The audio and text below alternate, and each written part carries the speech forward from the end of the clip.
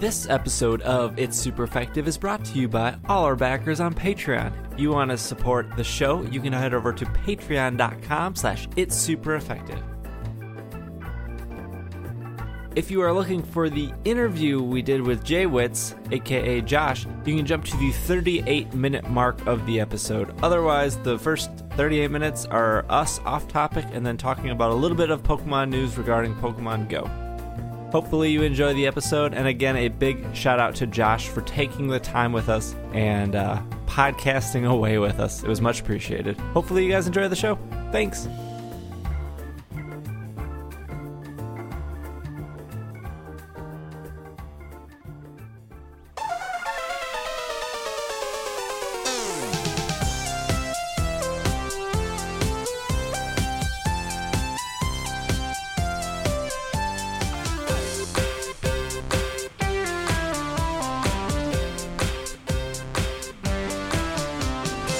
What's up, everyone? Welcome to the 210th episode of the Pokemon Podcast. I am your host, SBJ, and with me today I have Will. And I'm full of energy. I was not just napping at all. No Travis, but we do have a guest in the second half of the episode. I will spoil it now. Actually, you'll see in the title. So we have the Jay Witz on. Josh, who runs an extremely popular YouTube channel, 1.4 million subscribers, and does a lot of things with Twitch. Josh was also on the Pokemon 20th anniversary live stream, where you saw him throughout most of that stream. I think almost all of it.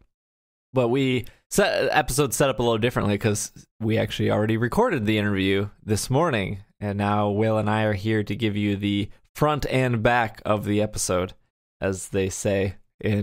So what is the YouTube where this guy came from? Because I didn't want to ask him that because I was embarrassed that I've never heard of it. Is that like eBaum's World? What? You've never heard of eBaum's World? I have, but I'm not sure exactly what you're asking. What's the YouTube? I don't know what the YouTube is. What is that thing? Oh, I see. You're making a joke of what YouTube is. Okay. Whoosh. Whoosh. You young kids and your YouTubes and Meepos. I get it. I get jokes. All right. So if you are a new listener, and we get some from time to time, and I don't know if this episode will be more popular just because Josh is on it. Maybe. I would assume so. But if you are a new listener, this is the Pokemon Podcast. It's super effective. I'm SBJ. My co-host here, Will, is also with me. Normally we have somebody named Travis on the show, but I didn't want to bother him this Easter morning. I usually try to give Travis more of a heads up than normal, and I did not get a chance because we were still finalizing things with Josh on Friday night. But that being said, this is all debatable. Well, so if you are a new listener, I can also say Travis has a family that loves him as opposed to either of us. Right. We have zero close or loving families. Let me just lay out the format of the show. We spend the first 10 to 15 minutes of every episode purposefully not talking about Pokemon. Usually it's what we've done recently, just some little life bits here and there. And then we normally go right into Pokemon news. After that, we take a break and we do our segment of the episode, which is always different depending on what's going on in the Pokemon world. This segment obviously will be focused around Josh and his YouTube career and his views when it comes to Pokemon and how he got going and everything like that. And then we take usually one more break. We usually, after the break, do some listener email, and we do our Pokemon of the week. Since we already recorded the interview with Josh, we know that that's really long. It was actually twice as long as we were planning, which is awesome, probably for you guys. But we will be cutting out the emails this episode just to keep it nice and tight.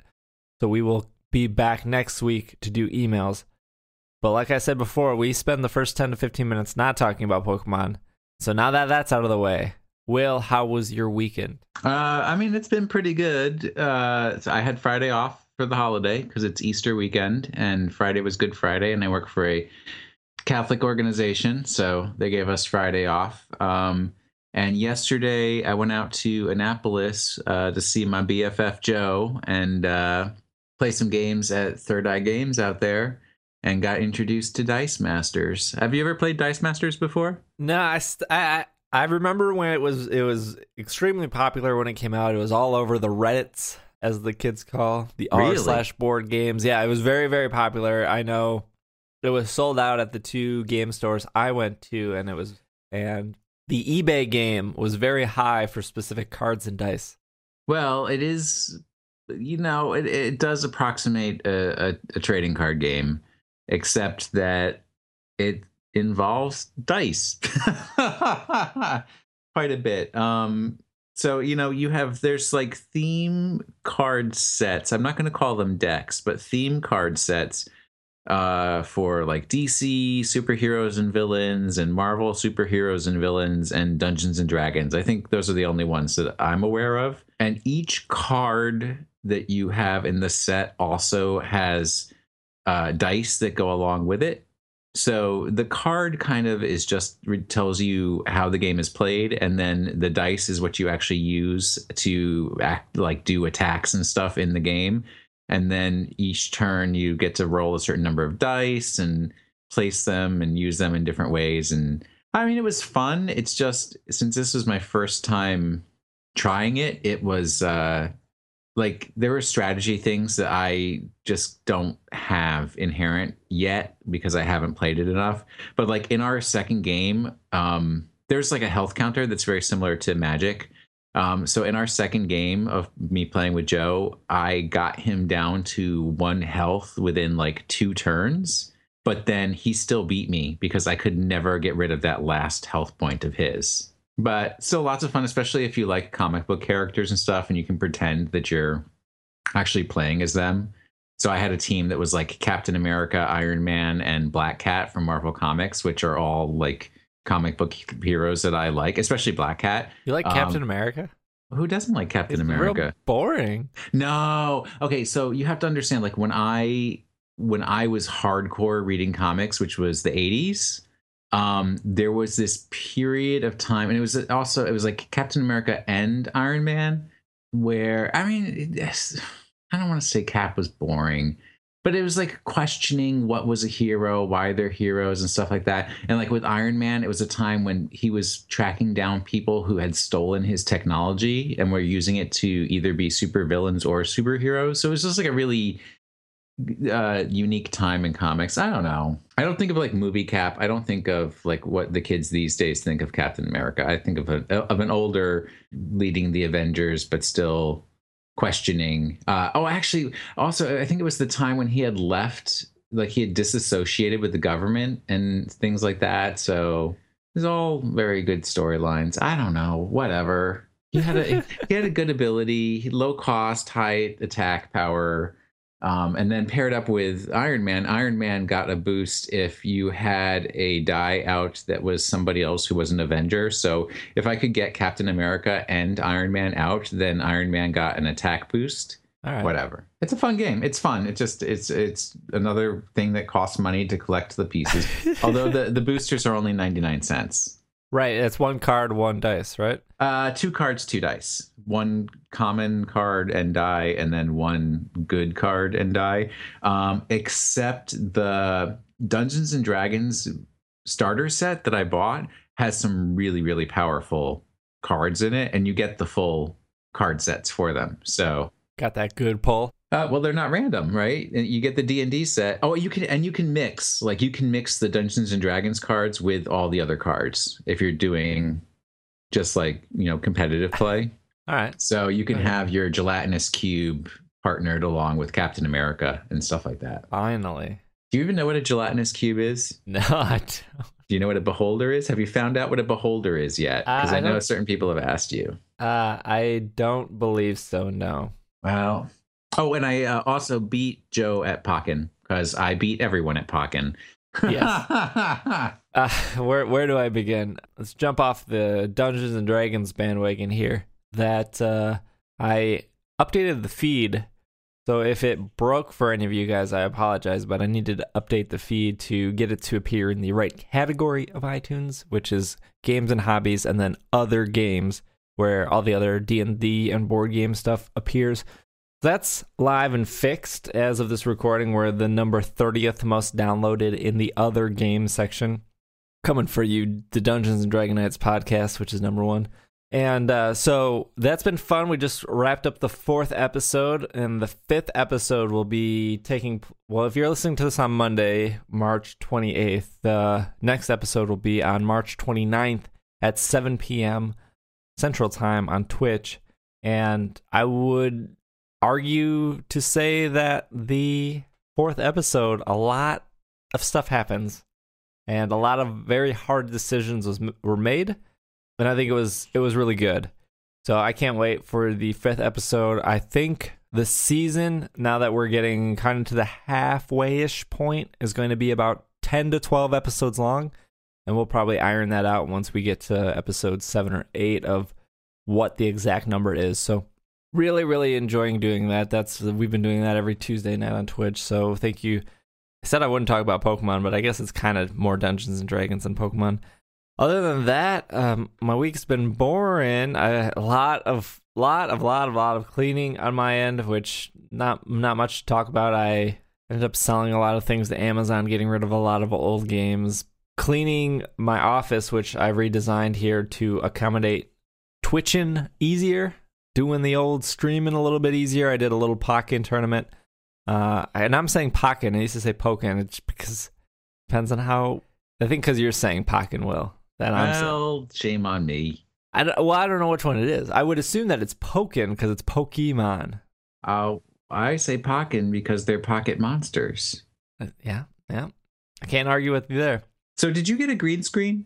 I did, yeah. I went out on Amazon. There's so many different types of green screens and stupid stuff like that. I ended up buying like an $18 green. I mean, it's just a giant green cloth. I ended up buying one of those it was like $20, and then I bought some stands for it. And I think the hardest part was just getting lighting, because once you put a giant screen up, all of a sudden you're blocking. Because I have like you've been in my place. I have like track lighting above, 5 LED lights that aim. So once I put the green screen up, like the room just got significantly darker because where those lights were aiming are now blocked by the green screen. And it's not like you can aim it over because the green screen, at least mine it's set up to be about 5-6 feet tall.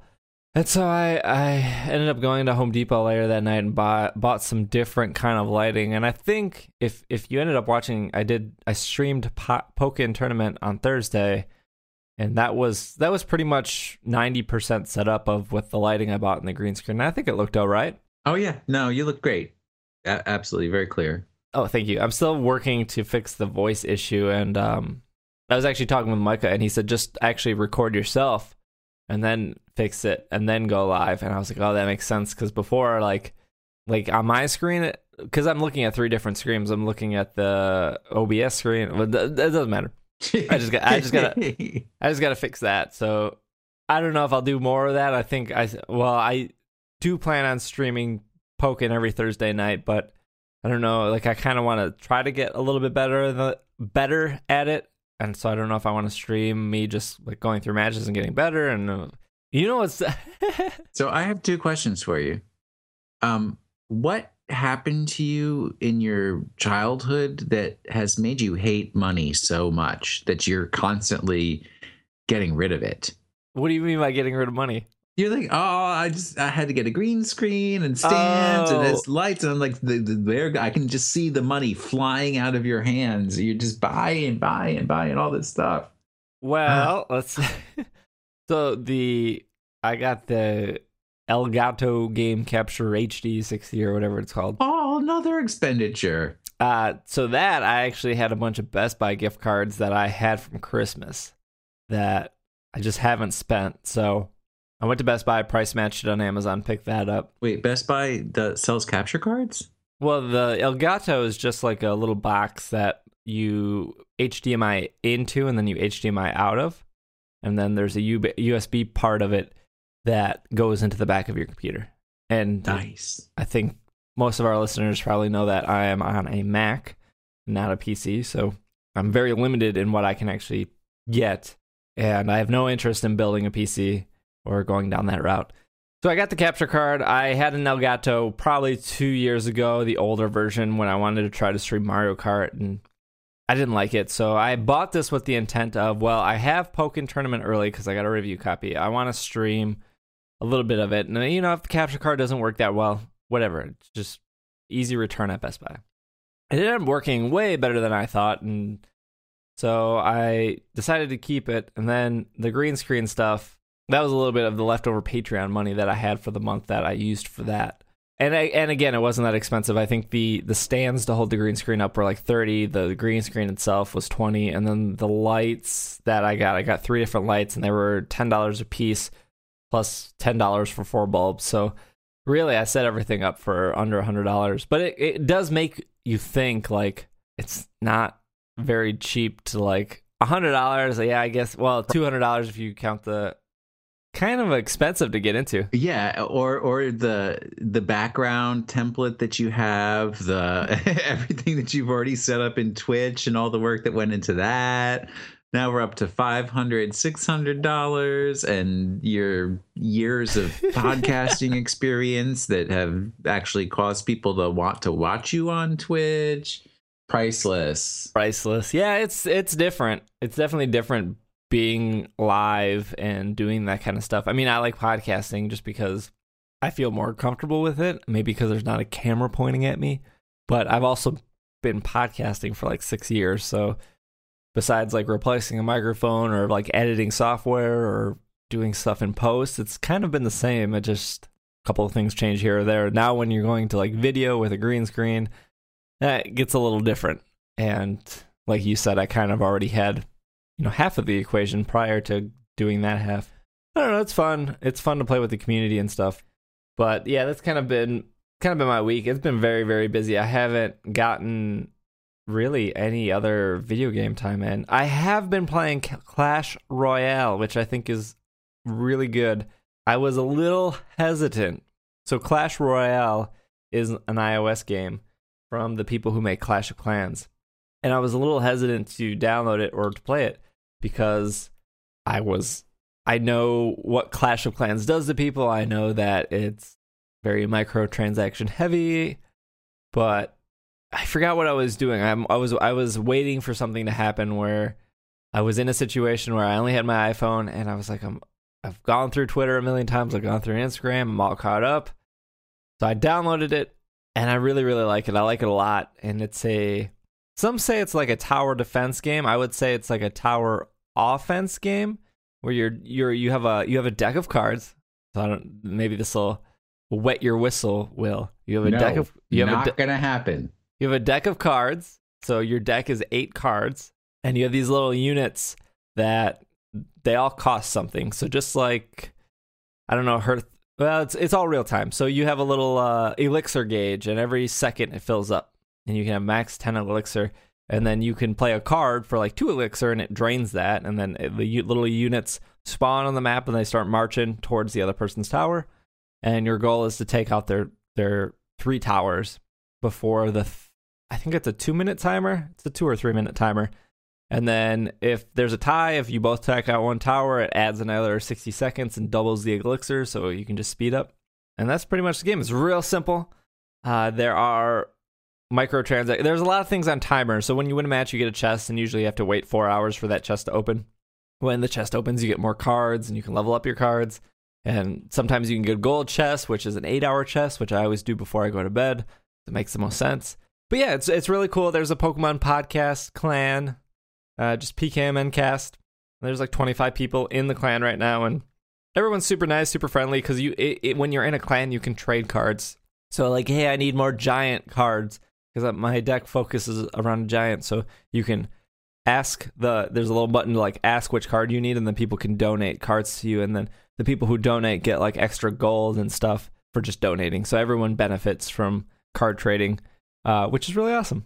It's really fun. Not gonna do it, but if anybody knows anything about the card game Ophidian 2350 or 2350, hit me up. I want to learn about that game a little more before I spend $10 for a starter deck. Thanks. All right, well, let's jump into some news here. First bit of news, we haven't talked about Pokemon Symphonic Evolutions in a while. I feel like I'm letting everyone down. Are they still touring? They're still touring. They added another date here to their schedule. We have 6 dates of some upcoming stuff. So on June 14th, they're going to be at the Microsoft Theater in Los Angeles, California. On July 10th, they're going to be at the Man in Philadelphia. On March 4th, 2017, I want to point out, they're going to be at Salt Lake City, Utah at the Abravel Hall. Sure, that sounds like I slaughtered it. So March 4th, 2017 for Salt Lake City. Powell Hall in St. Louis, Missouri. They're going to be there the 14th of May and the 15th of May. So one of these back-to-back concerts. On Saturday, it's going to be at 7 p.m. On Sunday, it's going to be at 2 p.m. May 14th. Is that a regionals? No, because St. Louis regionals is winter. Yeah, I'm not sure what that is. So those are the 5 dates. I know the Philadelphia one just got added last week or so at the Mann Center for Performing Arts. And most tickets, I don't know if you've ever been to Pokemon Symphonic Evolutions. I know Will and I both have been. But if you haven't, usually tickets range between $20 to $80.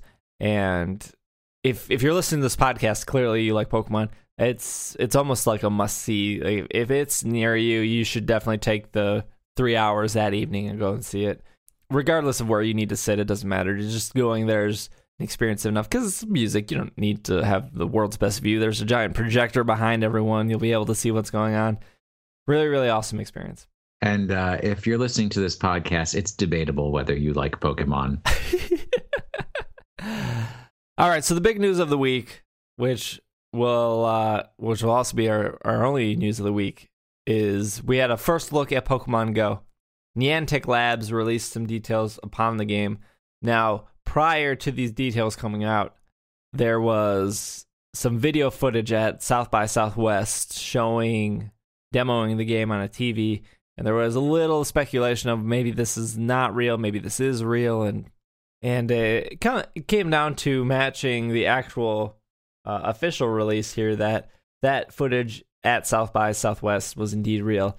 I'm pulling this article off of Bulba News because I don't have my email open in front of me here, but yeah. And as someone who's been to South by Southwest before, pretty much 90% of it is some guys in a room. That's pretty much how it operates. I'm not joking. It's like it's in the Austin Convention Center, and a bunch of people go in a room and they talk about whatever the topic is, and then you go to the next room and you talk about the next topic. So some guys in a room is pretty accurate description. Niantic Lab and Pokemon.com today released the first looks at the features of the upcoming augmented reality game Pokemon Go. Features discussed include Pokemon catching, evolution, Pokestops, eggs, and gyms. Exploration is a core aspect of the game. It will allow players to locate and catch new Pokemon by using mobile location technology. The game will determine appropriate Pokemon for the players to encounter. For example, a player exploring near a body of water might be more likely to encounter water-type Pokemon. The presence of a nearby Pokemon will cause the player's cell phone to vibrate, alerting them for a possible capture. Like the Safari Zone in core series games, players will have to use their Pokeballs to catch Pokemon before they run away. All right. Catching multiple Pokemon of the same species may allow you to evolve one of them. That's a weird mechanic. In addition, visiting historic locations, monuments, public art installations, and museums allow players to discover Pokestops. This will allow players to find a variety of items, including Pokeballs and eggs of identified species. Much like the core series games, hatching those eggs will require players to walk a certain distance.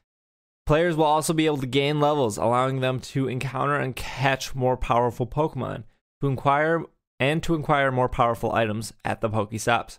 For example, Great Balls might only be available past a certain level. Exploring real-world locations might also lead players to discovery of gyms. Once they join one of the in-game teams, they may leave up to one Pokemon at an empty gym or gyms owned by members of their team they encounter. These Pokemon will defend the gym against trainers from other teams who might attempt to gain control of the gym by challenging its Pokemon in battle. As previously announced, Pokemon Go will be entering an early user field test in Japan while the game is still in development, and features and designs may still change. All right, where do you want to dissect this? I mean, there's a lot going on there. I think I'm gonna benefit from the Pokestops because I can't like walk 10 feet without passing by some sort of monument or other. So everybody comes shopping at my house in the DC area. Yeah, I think I'll benefit a bit from the Pokestops as well, just being near Milwaukee and them having the Art Museum and the Milwaukee Public Museum and the Children's Museum and the Discovery World, and then all the monuments that go across the beach. I don't know how specific that's going to be, but I would assume at least the bigger places will have something of the sort. Yeah, and I guess it's kind of like the stores in regular Pokemon, like the higher your level, you can get better stuff out of the stores as time goes on.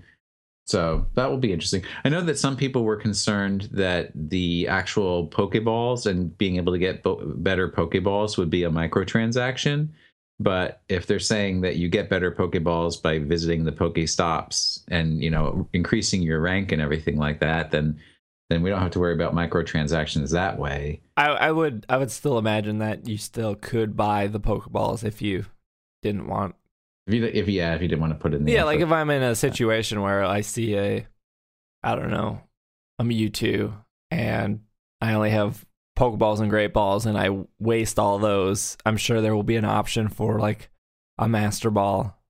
And I'm not saying that that's the scenario because I think they said like legendary Pokemon, you would need a group of people. I'm just saying that was the first rare Pokemon I thought of. Yeah. The thing I want to focus on here is the gyms. It looks like as battling goes, you leave a Pokemon at a gym to defend it, and everything is auto battle, which wouldn't surprise me because in Ingress, the first augmented reality game that Niantic made, the whole premise of that was holding down specific locations, whether that would be a monument or just a popular zone, and then it came down to, was it just red and blue team or was it red, blue, and green team? I can't remember if they had 3 teams or 2 teams. There's only 2 teams. In Ingress, yeah. Before you could even do anything in Ingress, you had to pick a team, whether that's red or blue. And then once you join that, then it shows you the area around you. So if you pick red and all of a sudden you're surrounded by a bunch of blue, it's like, well, unless there's another bunch of other red people around, like with me that can help me, I can't take any of these areas over. And that was the big thing in Ingress is if something was held down by blue and you were red, you would need a bunch of red people to get together at the kind of around the same time to push on that blue to take it over. And if blue was aware of that or they were defending it well enough, it still wouldn't have mattered because you would need to outnumber them. So I don't know. So when they're explaining the gyms, like that just seems like the same exact thing Ingress did. They're just giving it a name. They're just saying gyms. And instead of you leaving your mark there, you're just leaving a Pokemon there. So I can't imagine it's going to be much different than that. And it sounds like to me, it sounds like these Pokemon are going to be auto battling, and maybe there's some type advantages where maybe everyone left water Pokemon, and then all of a sudden a group of yellow team came in with a bunch of electric Pokemon, and they could take over that gym easier. It just sounds to me that this is still set up exactly like Ingress was, and this is all going to be auto battling. Very similar sounding, yeah. And I'm not saying auto battling is bad. I mean, I don't want a mobile game to annoy me every hour. Cool. Let me know if there's new Pokemon in the area. Let me know if like I'm at a location where I get stuff.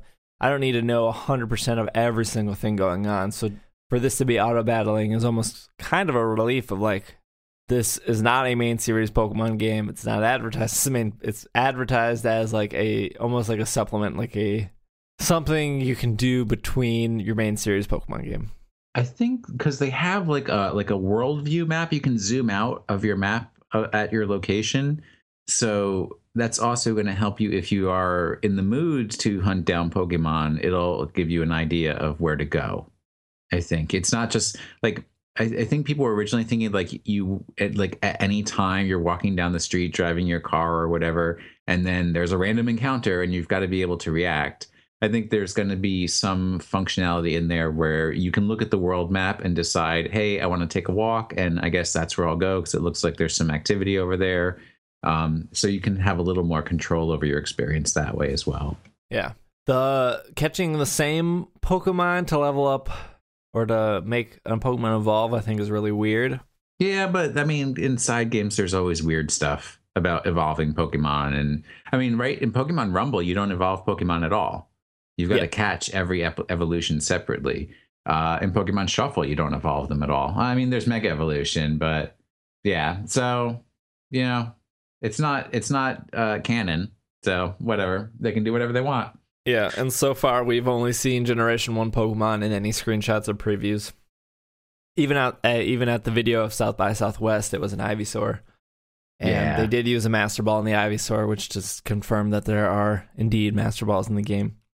There's also in the video an Ultra Ball and I think a Great Ball. Yep. So they've got a range of balls to choose from. All the balls you need in Pokemon Go. I'm still fairly confident that this game is only going to launch with Generation 1. I'm very, very confident that that's going to be the case. Yeah, I think you're right. It looks like there's a Crystals currency. So there is something to support microtransactions. I would assume that if you need to buy like a Pokeball in the game, you use your money to buy the crystals and the crystals buy the Pokeball.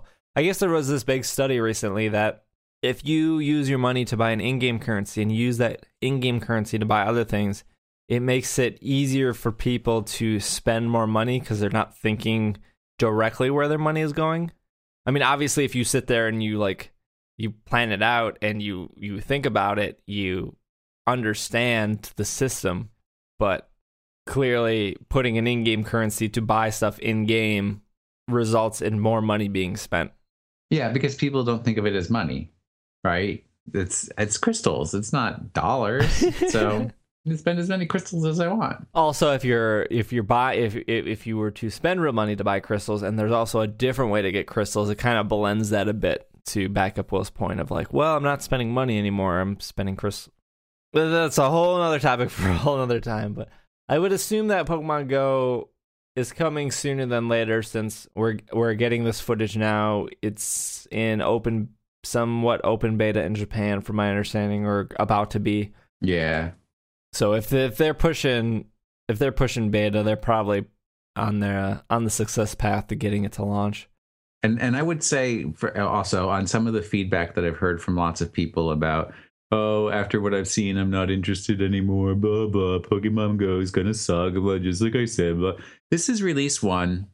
It's a game that can evolve over time. They can make changes based on people's experiences, on what they're enjoying in the first release and what they're not enjoying in the first release. So don't give up on things just because the initial reveal is not 100% everything that you had hoped and dreamed of. You know what's funny is I also saw a lot of people going, oh, I'm no longer interested in Pokemon Go. And like what I've seen so far is exactly what I expected it to be.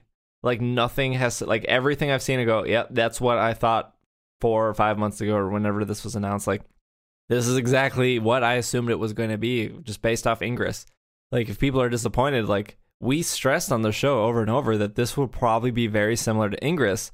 And if you're curious, you should go play Ingress. Because Ingress, like I've stated, is you either like Ingress or you don't. There's no one's casually playing Ingress. No one's logging in maybe once a week to play Ingress. You're either logging in every day or you're not. Well, I'm still 100% on Pokemon Go, and I've never played Ingress, so I'm psyched. I'm ready for this game to get here.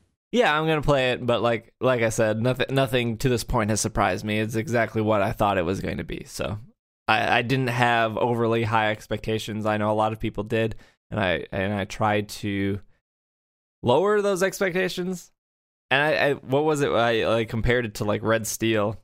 When people were like, oh, I can't wait to play this online, blah, blah, blah. I was like, where are you getting these expectations from? This is just a launch Wii game that was really bad and didn't have anything. Getting off tangent. You're on the tangent. You're not getting off it at all. I'm all about the tangent. There you go. Well, that was really the big thing that came out of last week. The other bit of news we have, which isn't really that much news. It's news for news. is next week, by the time we record, hopefully, or within an episode or two, we should have more news regarding Pokemon Sun and Moon. It is been brought to my attention that there will be some Pokemon Sun and Moon news on, I forget what the TV show is called, some show in Japan. Poke-Chin or something like that. Like Pokemon House, I think is what it translates as.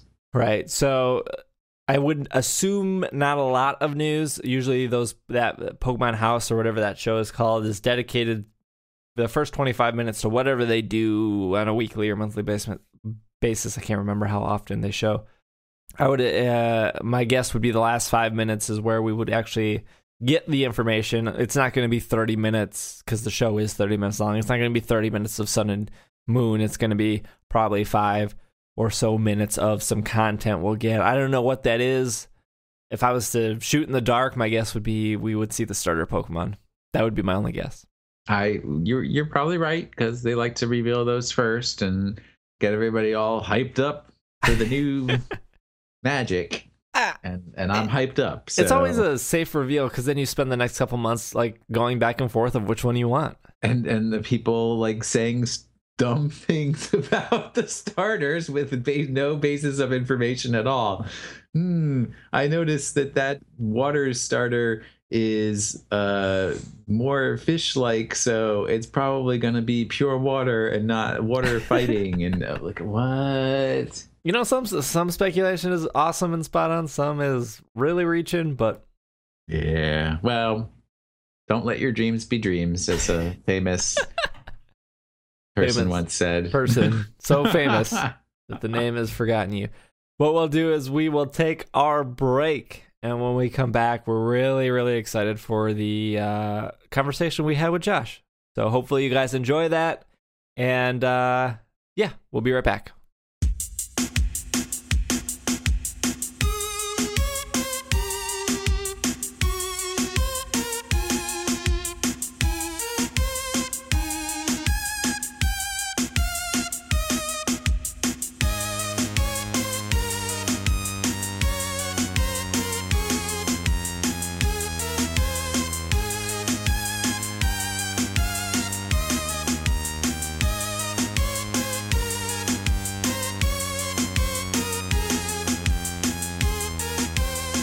And we are back from our break with our very special guest today. We have Josh coming from us, also known on the internet as the Jay Witz, YouTube creator and Pokemon lover.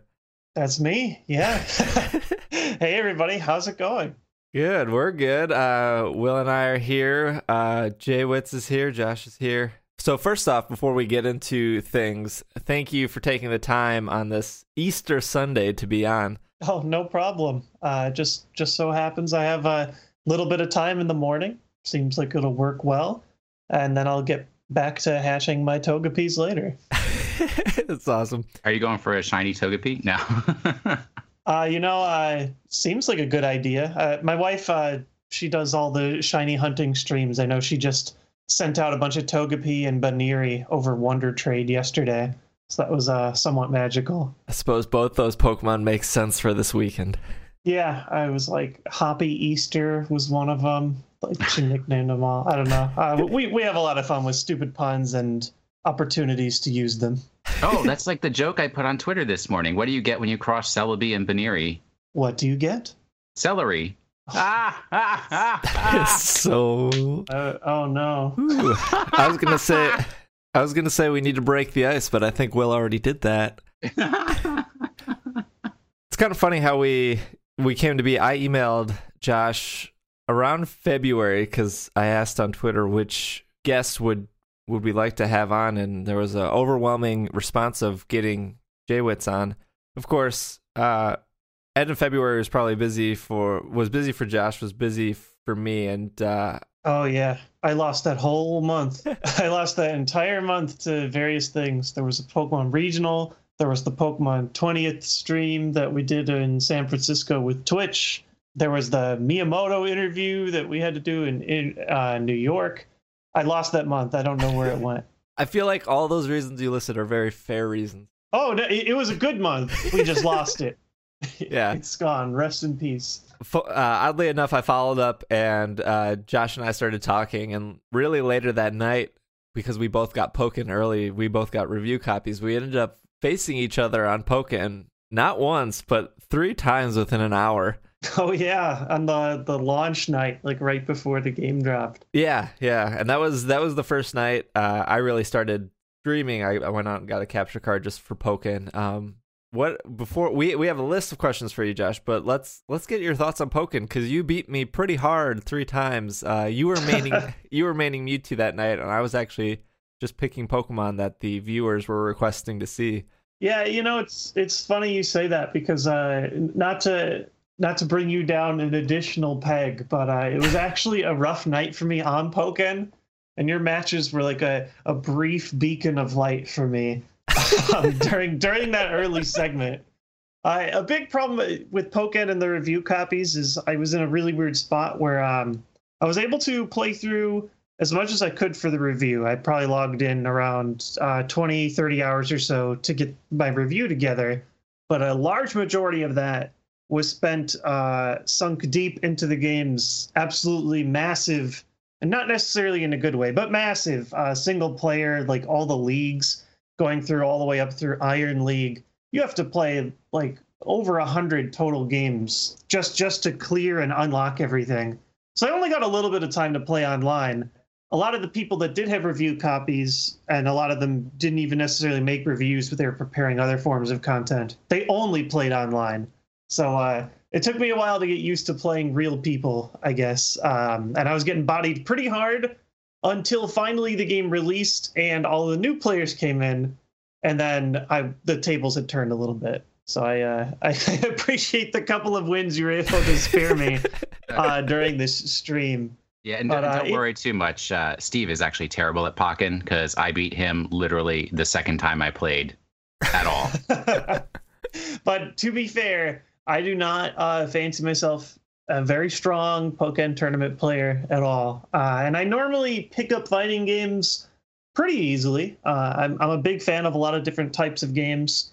The game this one feels the most like to me is similar to like the Soul Calibur format, where it's like a direction plus a button equals most of your inputs. The 3D format's sort of like Soul Calibur, but I'm just not good at this game. Yeah, there's a lot that happens where it's just like, why did my counter not work? It worked like two games ago, and like, why did their grab take over my grab? And it must come down to the fine science of counting frames or knowing exactly. Yeah, the frame data is weird. Sometimes I have a grab and I know it's going to connect, but then they brought out their support, which gives them just like a half second where the grab just clips through their character entirely, and it makes you feel awful, while like their little Fennekin is then roasting you.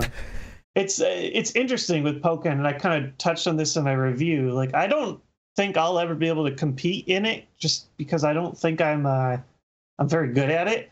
But I love watching it, and it's fun seeing the competitive scene slowly ramp up. Had a small side event at Final Round 19, and obviously it's going to have a lot of much bigger events at stuff like CEO and Evo and Pokemon Worlds. So I think it's going to be extremely hype to watch live. Yeah, it'll be really cool to see like expert players playing it versus like hacks like me. When I get really excited because I can like dominate people with Chandelure, but I know that's not going to last too long. Yeah, it's interesting to I'm like watching online, and early in I've seen a lot of players struggle with the long range characters like Chandelure and Braixen.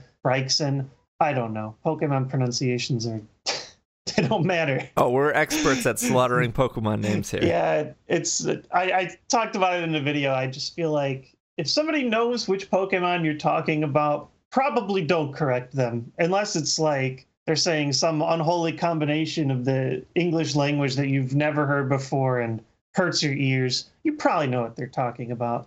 I am talking about Slightly Big Fennekin. Not the biggest Fennekin, but the slightly big form of it.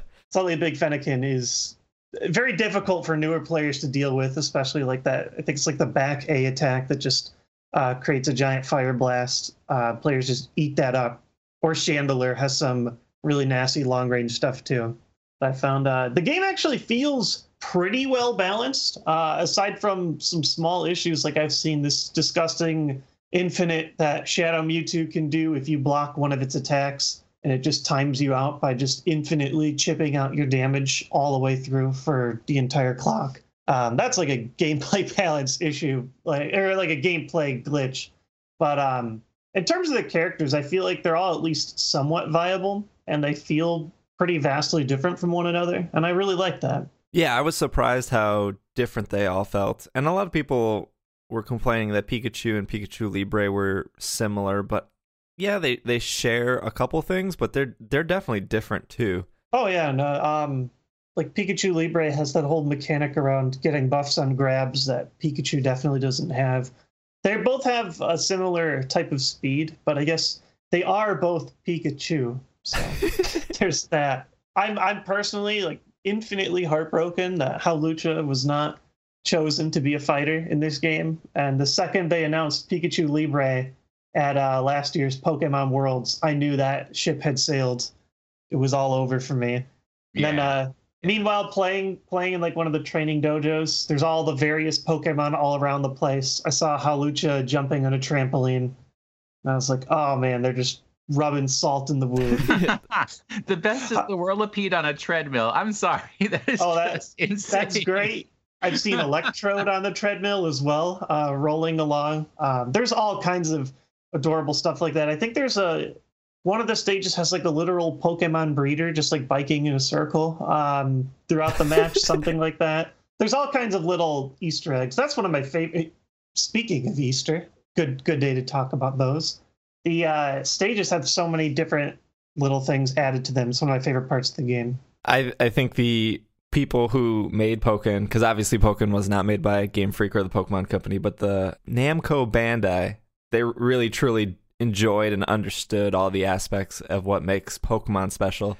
As you can see, not only in like the fighters, but definitely the backgrounds and surrounding areas. I do think it's crazy that they played their cards right away when it came to setting up official tournaments at Worlds and at EVO.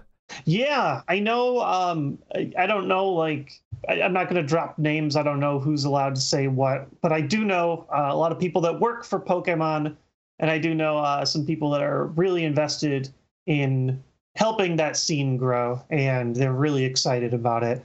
So I'm excited to hear that they are so receptive, I guess, to their game having a competitive opportunity. I compare it to how Nintendo reacted initially when games like Melee started getting some big viewings on streams. There was the big controversy when Melee was returning to EVO, where for like one day, Nintendo was like, hey, you can't stream our game. We're going to have to take Melee off the stream. We don't want people seeing that. There was a huge community backlash. It stopped. I don't even think it was for a full day that they had this up. They definitely lowered their stance on that. But I just find it interesting. And obviously, time has changed a little bit too. But two very different stances. One of them saying like, oh, we don't want this game viewed competitively. We don't want these streams. Whereas Pokemon, like day one after EVO was announced, they had like a page on Pokemon's website. I was like, hey, that's pretty sweet, actually. It's a good start. And I think they've already shown some of the prize support that they have throughout some of their tournaments. And it's pretty healthy compared to other fighters like Smash Bros. So I'm excited to see it and see if it grows. It's awesome that the Pokemon Company is embracing competitiveness with Pokken, and their Twitch streams are very popular and very fun to watch. To piggyback off that, I was going to ask, I'm assuming, Josh, you're commentating at Nationals and Worlds again. You know, it's funny. I'm never able to actually confirm or deny events because I just genuinely don't know until I have been given, one, knowledge that I can commentate for an event, and two, permission to let people know that I am doing one of these events. And I always go through sort of this silly thing with regionals. People ask like, hey, are you going to commentate for the next regionals? And I'll just say something like, well, I can tell you that last year we did stream regionals in the St. Louis area. And last year I was on that stream. I don't know what they're doing this year, but I can tell you what we did last year. That's all I can really say. I can tell you last year I did commentary for Pokemon Nationals and Worlds for the trading card game. I don't know what we're doing this year, but I can tell you I did it last year. Yeah, it's all silly legal stuff, but I'm sure you've gotten some clues there. Do you want to touch on your thoughts of when you did stream and how that was and how that worked? Sure, yeah. Streaming has changed a lot for Pokemon just over the years. From the first year that we did it, was an extreme. Well, actually, the first time that we did it was like Nationals. I want to say Nationals 2013. There wasn't even a stream, and we were just sort of testing to see if we could even do it with commentary and video. And I remember I did 2012 and there was nothing, and then 2013 you guys did the commentary. That sounds right. But there wasn't any online stream until later. Yeah, we did Worlds that year, I think, and it's just changed. And I think streaming in general has changed a lot. Platforms like Twitch are so huge now.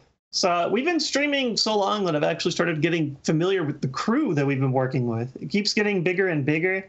I know they're affiliated with like the ESL, the guys that do all those really huge esports streams, and it's feeling more and more like TV. And that's pretty exciting. Like the last regional that we did was the first time that we actually had separate streams for the TCG and the video game running at the same time. It's they're cramming more and more tech behind there, but it's been a lot of fun. For the longest time, ever since I started making YouTube videos, I've wanted to see live Pokemon tournaments, and now everybody can at a professional level.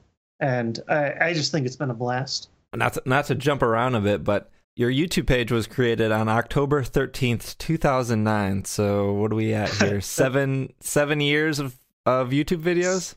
Is that right? Yeah, I guess it would be the 7th year when we hit. Technically, I know the first video went up in November, so it wasn't long after that page was created. But yeah, my God, 7 years. And that I know of definitely a few people in YouTube that have been around longer than that. But it's funny because a lot of the big faces that I know in Pokemon now are a lot younger than that. I just saw, like, I think it was Shady Penguin just tweeted, he was like 3 years on YouTube. And I was like, oh my God, 3 years.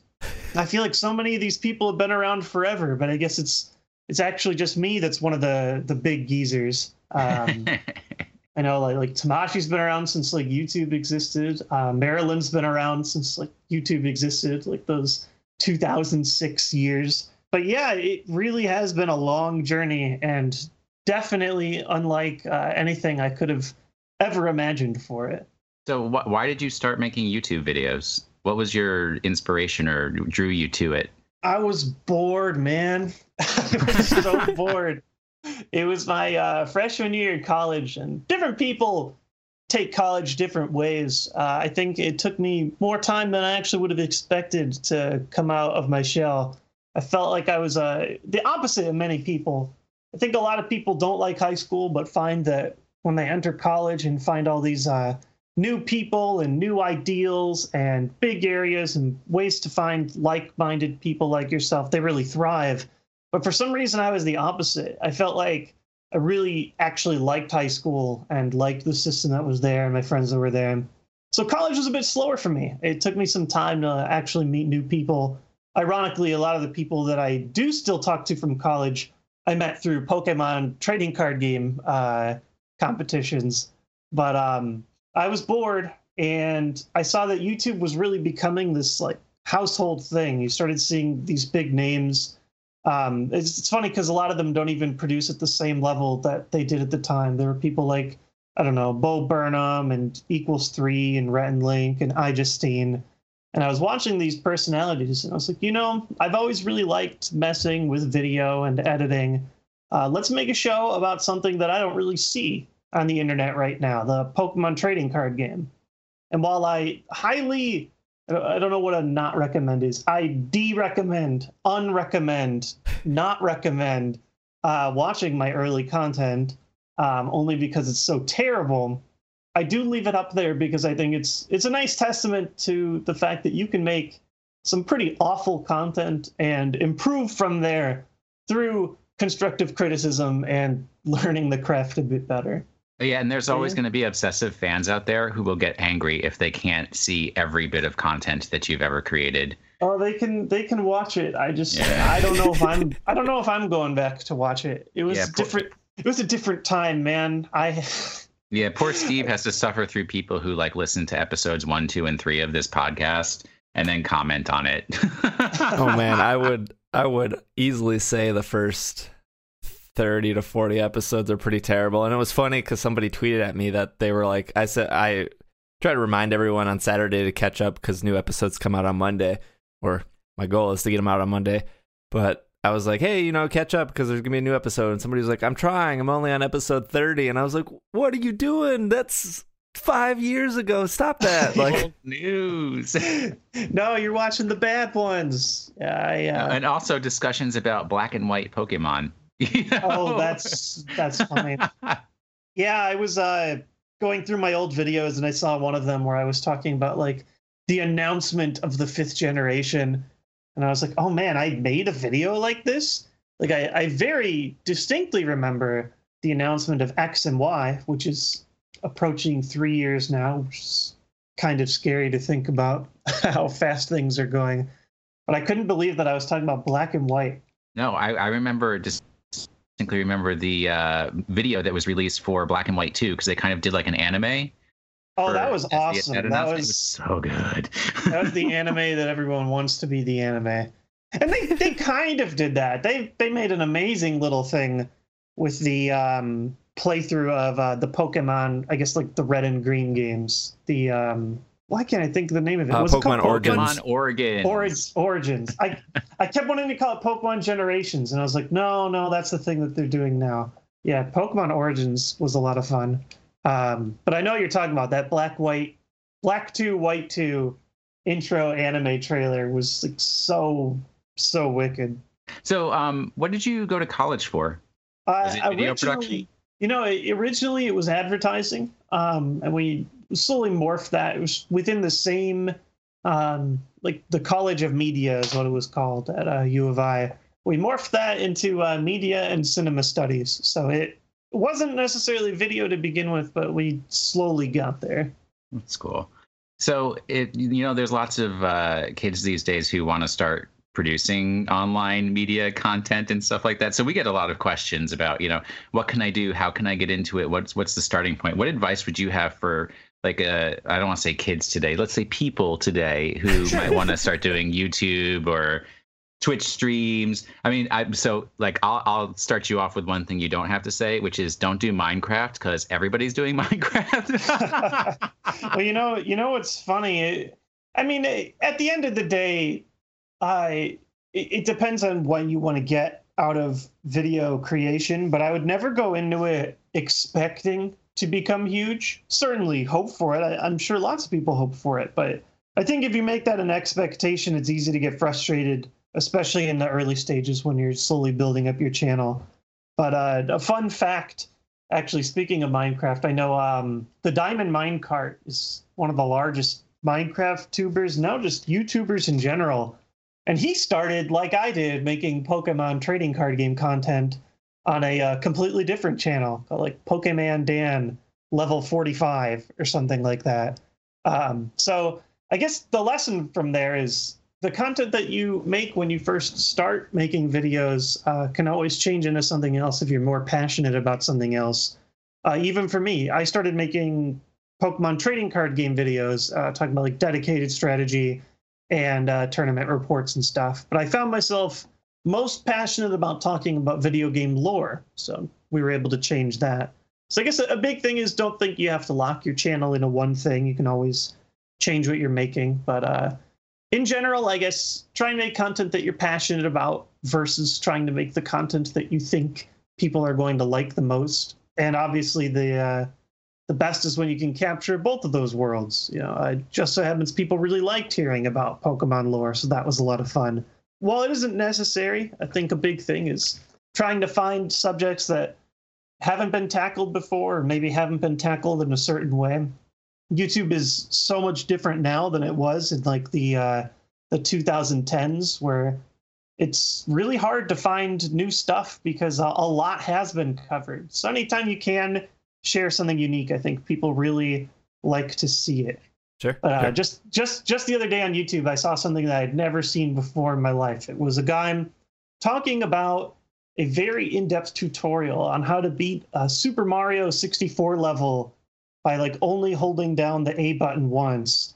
And it's like a 25-minute tutorial explaining everything that he does in this tool-assisted run, including things like taking Mario into what he calls alternate universes, or pushing Mario against a wall to build up speed for 12 hours. It was the weirdest thing I've ever seen, but it was one of those things where it's like, this is why I love YouTube so much, is someone's going to create the content that I didn't know I really wanted to watch. And it turns out watching a guy talk for half an hour about how to beat a Super Mario 64 level in a very specific way, it just blew my mind. It was one of my favorite watches. It went up like right at the beginning of the year, and that video almost has 1 million views. So I think people are always looking for crazy cool content. They just didn't know they wanted it yet. Yeah, I always take that as the opposite. It's like, I can't believe somebody made a video about that. I wouldn't even think to make a video about that, and yet there it is. Oh yeah, no, it's I guess YouTube is just such a big, expansive world that you can always find a place to express yourself. I know I'm like mega rambling on this. I just really, people always ask me over and over again this kind of question, and I try and give them as much info as I can, because I can't answer each and every email that I get. So hopefully people stumble across this podcast and they have one of their questions answered in one way or another. But I think no, I was going to say, so you don't be afraid to evolve over time, as your interests and passions change, and kind of just like, I don't know what the other half I would say, how I would describe what you were saying. A big thing is also, I think the scariest thing is criticism. Internet comments, especially YouTube, 100% YouTube, are just a whole nother animal entirely than really any other kind of feedback that you can get. I would say, if you are looking to improve, if you aren't fully satisfied with the content that you're making, very cautiously read the comments and try and not take them at face value, but maybe try and get the message out of the comments. Someone might say something really nasty and awful, but maybe deep down in there's like a small truth that can help you improve on your videos. But on the flip side of that, if you find yourself getting too frustrated with comments, or it's ruining or impacting the way that you want to make your content, there are always ways to disable them. There's plenty of large creators like Total Biscuit that don't run comments anymore, and he seems perfectly happy with the content that he's making. So I guess take comments with a grain of salt. YouTube is unfiltered and awful, so you're going to get some of the grossest comments you've ever seen. But especially when you're starting, there might be some small nuggets of truth in there. Yeah, we get some pretty ridiculously bad comments in the iTunes feedback. So we're familiar with that area. A shame. That's like your bread and butter, I know, for podcasts, right? Gotta get them 5 stars. We're in a good position where we have over 500 reviews. So that's awesome. If one comes back negative, it's mostly like, well, at least you listened to us, like, and you took the time to like provide feedback, because a lot of times in podcasts, especially like I go through a ton of podcasts. If I don't like a show, I just move on. Like, I don't take the time to leave a review. Yeah, that's kind of my like. Reviews are a little bit different, but that's what I try and tell people for comment etiquette. Like, if you really didn't like something, you can save time in your life. Instead of writing that horrible thing you were going to write, what if you went and found something else that you did like? Not just comments. I think that's just like life advice. Some people get so mad. Oh, I really hate that this guy likes that video game. I can't believe he likes that game. I'm going to say all the bad things about that game as I can to make them feel bad. And I don't understand that mentality, because you could be playing like a good game instead that you like, right? I like it. It just seems like a better use of your time than to let people know that what they're playing is bad. But I don't know. Internet culture has changed so much. But that's my life advice to you. If you find yourself like, man, I really hate this thing and I want to let people know how much I hate it, maybe it could be healthier to indulge in something that you absolutely do love. Unless, I guess the scary end game of that is maybe they do love telling people how much they hate things. in which case, I can't stop you. I just can't say I understand you. Right. I was going to ask, so you're at 1.4 million YouTube subscribers here. Is there a point in your, trying to do math here, 7 years where like 100 subscribers meant something, or 1,000 or 10,000? Like were there milestones that like when you hit 1 million you were like, wow, I hit like 1 million? Yeah. It's funny, different YouTubers like approach YouTube and the numbers you get from YouTube in different ways. And I've seen myself sort of start in one place, change completely, and then sort of go back to the first place. But when I started, I didn't really care that much about numbers. The big number I wanted to get was like 100 subscribers. I remember that was like a big thing I really wanted to get. I tried as much as I could in like Pokemon trading card game forums to share my channel as much as I could, because I was just wanted people to watch the show and provide feedback. And I actually was able to get the 100 somewhat quickly, despite my, I guess, I was pretty unknown. I wrote a lot of articles online, either through Six Prizes, which is still big now, or there was an old forum called Poke Gym. I think it still exists, but I can only imagine it's nowhere near how big it used to be. I've spent hours on both those sites. Yeah, but I used to write all the time, tournament reports and stuff, and I wasn't even that good of a player when I first started. I won like the occasional small tournament, but it was funny because it sort of at the same time as making videos, I got better at the game, so that was helpful. But it's all those big like ones followed by zeros. Those were always the big ones. Like when you get 100, you want to chase 1,000, then you want to chase 10,000, then you want to chase 100,000, and then ultimately 1 million. YouTube sort of makes it like a number that you want to chase as well. You get a little mini plaque now for 100,000 and a really nice big plaque for 1 million. But once I hit 1 million, I stopped caring. Some people, they really want to push. I think they have some new, even bigger diamond play button or something for 10 million. But once I hit 1 million, I was like, this is as big as I ever could have dreamed. I remember when I was first watching YouTube, 1 million subscribers was like the biggest channel on YouTube, which is crazy. Like that is how much it's changed. It used to be even smaller than that. But when I was first making videos, I think there was like one channel with 1 million and one channel with almost 2 million or something like that. So I was just feel like that was the big number to round it out. Like you just said 1.4 million. I didn't even know that. I just know I know it's 1 billion something. Since then, I haven't really followed that, or some people follow view counts as well. It's funny. I was just talking to my dad the other day. He knows my stats better than I do. My parents, he's proud of you. Yeah, they're proud of me. They're following my numbers every day and reading my comments every day. Oh my gosh! I don't read comments really anymore at all. Like I mentioned, once you feel that you've gotten all the feedback that you want, you can remove yourself from those situations if possible. But so that they'll like come up to me, they're like, "Did you read that comment?" And I keep telling them, like, "No, I don't read the comments. No, I don't follow the numbers anymore." They're like light analytics. I'll follow like my month to month statistics just to see if something is helping or hurting the channel. But I don't know. I started by like not really number crunching that much at all. Around the 100,000 subscriber level, I got really serious about analytics. I really wanted to push the channel and find ways to make it grow. But now I'm kind of satisfied. I don't really feel like I need to make like massive pushes to the channel or try and do everything I can to cross promote it anywhere I can. I've just been, I guess, blessed to sort of ride to 1 million, and I kind of feel satisfied with them.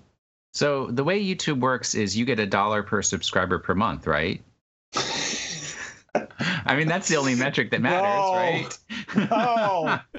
Oh my gosh. It's like YouTube's interesting. I get it. People are incredibly interested in learning what people make when it's a career that's so vastly different from the norm. But I do get tired of people. They ask me like what I make, like money wise, and I think to myself like, man, if I was talking with like my friends, I just don't have those conversations unless it's a real like intimate friend, you know. I just don't normally be like, yeah. So what are you making? You know, what's your what's your year-to-year salary? I get that question so many times in public events, and I just, you know, I try and give a generic answer just because people want numbers and I don't like giving numbers. Well, one, because it's not what you think it is. No, it is not $1 per dollar per any of those. Per month. I Yes. can tell you, we have 1 million subscribers. You can take all my YouTube years and all my views and earnings, even take all my ad earnings, combine all those together, and that number is not $1 million. So make of that what you will. It certainly is helpful. You know, I tell people I'm able to provide, and we are renting a home, and we can enjoy ourselves in day-to-day activities. But I don't consider myself to be quote unquote rich. You know, I'm not Donald Trump rich, but compared to well. That's actually a discussion for another time, whether you think he has money or not. But I was going to ask that. I would imagine that as a big YouTube star, people are like, "Well, how much do you make? How much do you make?" Especially after PewDiePie came out with, you know, his article and that whole thing went down. But I think. Oh, did he? I don't see. This is how like out of the game I am. I've seen 1 million articles of people guessing what people make.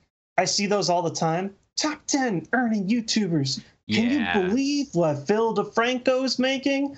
There's a website called like Social Blade that a lot of people popularly cite. Social Blade says I make like between like $5,000 and $500,000 a year. like some vast estimate. I think it's become slightly more realistic since. But I guess I'll tell people I am somewhere within Social Blade's estimate. Last time I looked at it.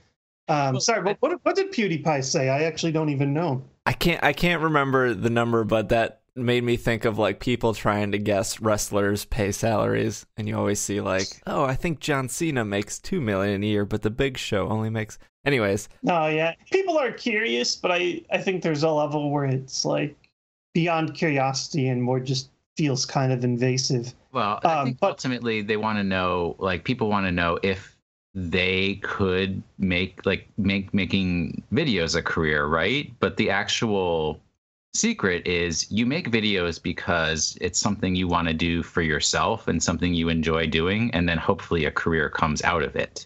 Absolutely. Yeah, it's especially difficult. I get people all the time saying like, hey, it's either someone saying, hey, I want to do this for the rest of my life, or parents will come to me. They're like, my son wants to be a professional YouTuber, a professional streamer. Do you have any advice? And I always say, like, you can't go into it thinking that it's going to be your job. I've seen so many people become disappointed, even successful creators disappointed because they couldn't reach some kind of goal in their mind or to self-sustain. Simply being able to self-sustain by making creative content, by just, you know, like being able to pay rent and pay insurance and pay food and live day to day. That's a big privilege that I don't even think a lot of creators have. It's just the truth of it. And so a lot of us, you know, you look for other opportunities or advertising deals or whatever it is that you can to keep your passion alive. But it's it has to be a passion almost always. The second it becomes a business, I think it's pretty frustrating. One, just because the numbers aren't what people think they are, and two, the second your passion becomes business, then you start to hate the thing that you loved creating in the first place. It's a fine line, but I'm at least happy to clear that up. Like, no, I'm not rolling in it. As I mentioned, I'm renting a home right now, you know. I drive a Honda Civic that is older than 2005. You know, they're like, that's actually a personal choice. I just have never been a big car person, and I don't like overspending on cars. But I do also understand, like, amidst the entire world, sure, we're extremely fortunate. I think you hit the nail on the head earlier when you said, like, you go into YouTube not as a career but more as a passion. Yeah. I mean, it is a lot of fun. That should be where you start. It's like, what's fun? Yeah, I think you see that problem a lot with new YouTubers or new Twitch streamers, and I think Twitch is like the new hotness, the new, like, I want to be a Twitch streamer, like, I want this to be my job. And at least when I started this podcast, which was almost 6 years ago now, the first 4 years of the show, I never asked for a penny. I never had like a donate button. I never wanted, I did the podcast week after week because I listened to so many podcasts that I was like, I want a podcast too. I want people to listen to my monotone voice and hopefully get some enjoyment out of that. And it wasn't until 4 years in where we were like, hey, let's do a Kickstarter. And then the Kickstarter ended. It was like, well, people are now saying they missed the Kickstarter, so let's do a Patreon. And cool, that's awesome. Like, that's a little extra money that we can put back into the show every month. And that's awesome. And that took 4 years of like consistent content to do. And I think the issue now is, like, you see a Twitch stream that, like, hey, I just started streaming like 6 months ago and I have a donate button and I have a affiliate button and I have this and I have that and I have that. And it's like, are you doing this because you want to stream and you love to stream, or are you doing this is because you're trying to make a career? Because I think people confuse the two together quite frequently. Yeah, I've seen Twitch especially, and that's a very interesting topic for me. I'm sure you guys will understand in a little while. I've got all kinds of crazy things happening in my life, but I'll reiterate probably definitely later in this month. So there's a fun little Easter egg for you guys watching that somehow follow me. You'll probably hear some big stuff from me somewhat regarding Twitch. And I mean, I've already been doing like cool stuff with Twitch. Like at Twitch, we did the big Pokemon 20th stream in San Francisco, and that was really crazy. I will say that you looked exhausted at the end of that stream. Okay, there's many reasons for that. I felt bad. I was like, you could just tell that he is ready to go home. There were a lot of last minute changes to get that program to work. I don't really want to go into the details, but I will say I was up until probably 1 a.m. the day before trying to like get everything together for the show. I'm glad that the show ran well. I thought it went great. So there was that. But then my friends and I know you're friends with Kyle Sukovich, who now works for Pokemon. Yep. Funny how that works. He was also part of that. We very unwisely decided to cube draft after we worked on it. That's a type of Pokemon drafting where you create the cards that go into the draft so that you can try and make it a balanced way to draft. Normally, if you're drafting like unopened packs of Pokemon cards, it's a very unbalanced drafting game. So we made this giant drafting game we played, and we probably finished at like 4 a.m. That was our bad. The 1 a.m., not my bad. The 4 a.m. I was going to blame it on Kyle because the last time this time I saw him, we ended up going to like IHOP at 1 o'clock in the morning. And I was like, that dude is always up all night. You know, he's omelets. He's part machine. Just in the way that he functions. It's always very, very like I feel like I'm painting Kyle like he's some stickler. He's not. He's just very reserved in his emotions oftentimes. Oh man, if you play him in the TCG, it is like playing a supercomputer. I don't think I've ever beaten Kyle, and I've played him many times at many tournaments, but like I went into that knowing like I'm playing one of the best. I know Kyle personally. He's a great guy. He's going to beat me. I'm going to have as much fun in this game and try to make Kyle laugh. Yeah, I mean, you can push him enough to where the robot laughs. The robot learned how to love. No, Kyle, he's got a lot more personality than a robot. He was actually my first opponent ever in the Pokemon trading card game. So that was sort of where our long story started. I won, by the way, being like the most garbage game of all time, and I was eating chicken nuggets during the entire game. We always talk about it. It was just such a stupid way to meet somebody. I was so fresh and didn't know what I was doing, but somehow beat like who I didn't even realize was one of the best players. Lost every other game that day. I'm on like 3 levels of tangent now. We're gonna go backwards. We're gonna go piece by piece, and we're gonna finish the moral to all the stories. Moral 1 is Kyle's Cube is incredibly addicting and had us up till 4 a.m. It's a very fun way of playing Pokemon. Going back another level, the other reason I was so tired is they had me scheduled for every single segment of that stream.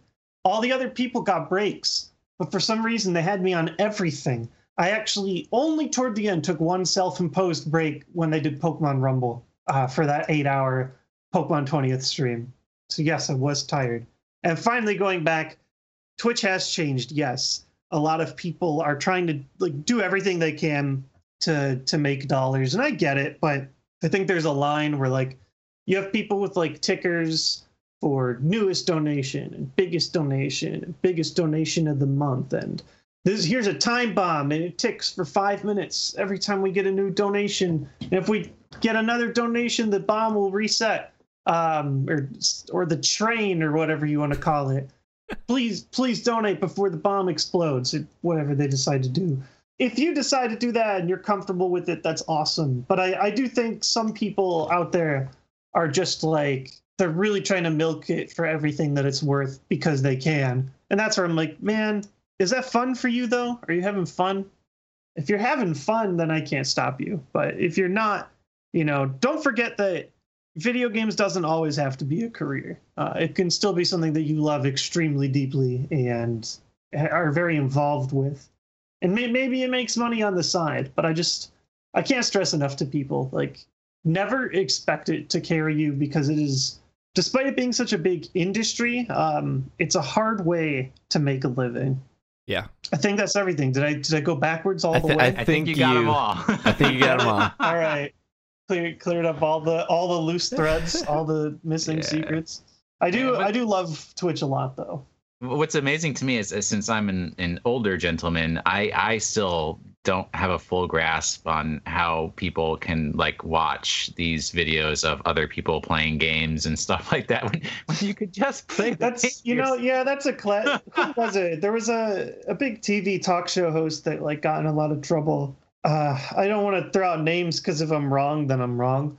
And they all have like a J in their name, whether they're like John's or Jimmy's. I don't know which talk show host it was, so don't. I don't know which one it was, but one of them was like making fun of Let's Players. They were like, who wants to watch someone playing a video game? And I get it to an extent. It just depends. Sometimes maybe it's a game you never would have been able to buy. I know younger audiences make up a vast majority of Let's Play viewers, because maybe they can't buy a game, but they want to see it watched. Some people have just naturally magnanimous personalities, and people just really like to follow the personality no matter what they're doing. I find myself watching a lot more live streamed content versus Let's Play content, only because I like being able to see someone react live to an audience versus sort of just like talking to a wall. And that goes double, not just for what I'm viewing, but for what I produce. I've tried doing Let's Playing a variety of different ways. I did a Pokemon Let's Play on my channel that people still bug me about because they want more Let's Plays. Or I used to run a YouTube channel, Wits Gaming, that people still bug me about because they want more Wits Gaming, even though there's a giant banner at the top of Wits Gaming now that tells you where you can watch Wits Gaming content. And that's at my Twitch channel, because I personally have a hard time talking to a wall when producing content. But I think it's a lot easier to like chill with real live people and bounce ideas off them. Or if something really crazy in game happens, you get to see everybody reacting with emotes, and I really enjoyed that. That is a cool experience. It's crazy how much bigger it is now than it was. Well, I just have a couple more questions. Let me get this out of the way before I forget. This is probably the most important question of the podcast. What is your favorite Pokemon? All right. Well, Steve, if you watched the ancient J-Wiz video, top 10 J-Wiz favorite Pokemon, you would learn that Pokemon is Ditto. It is like, it's for not the cop-out reasons. Like, the cop-out reason is, I like Ditto because all of them. And it's not because of that. It's a Pokemon that I just always really liked. I found it hilarious in the anime, where you have Pokemon transforming, but they still have Ditto's face. Something about that I thought was so adorable. It also transforms into a cannon in that episode for some reason, which is awesome. The trading card Ditto was actually really good in the early days of Pokemon. Had a lot of versatility because you could attach any energy to it and it became any type. So a double colorless was like 2 rainbow energy on a Ditto, and it did some really cool things there. And in general, I just think it's cute. Once upon a time in 4th grade, I got my mom to make me a Ditto costume for Halloween. That's out there. I think you can even still find it on that same video, the top 10 favorite Pokemon video. It's an older video, but I think it still holds up. That was made during the 5th generation, and I don't think any of the 6th generation have changed my top 10. I just like Ditto. How come when you come out of the Pokeball, it's a Hoppip in your intro? Okay. Hoppip is number 2. Hoppip's close behind. The big thing from Hoppip goes back to the trading card game video days. Completely by accident, I was sort of trying to shoot like a comedy bit before talking about the main meat of the video. The comedy bit was preparing for a tournament, and my joke was that I was not prepared for a tournament. And one of the things was like I was missing my Luxray Level X, very expensive card. I had another card hidden behind a proxy card instead of owning the actual card. And I did not plan this at the time, but the card happened to be Hoppip. I flip over the wrong card, and I yell at the top of my lungs, like, Hoppip! And became a sort of a mini meme within the show, was me just yelling about Hoppip. But on top of that, not even intentionally, before that video was ever made, Hoppip was also just one of the lyrics, one of the words in my old theme song. You'll bop to the top with all the Hoppips. So I guess those two things combined, I realized, like, wow, I'm really talking about Hoppip a lot. So that sort of became the mascot character. So a lot of people pretty understandably think that Hoppip's my favorite. It's up there. I respect him quite a bit, but it was always Ditto growing up.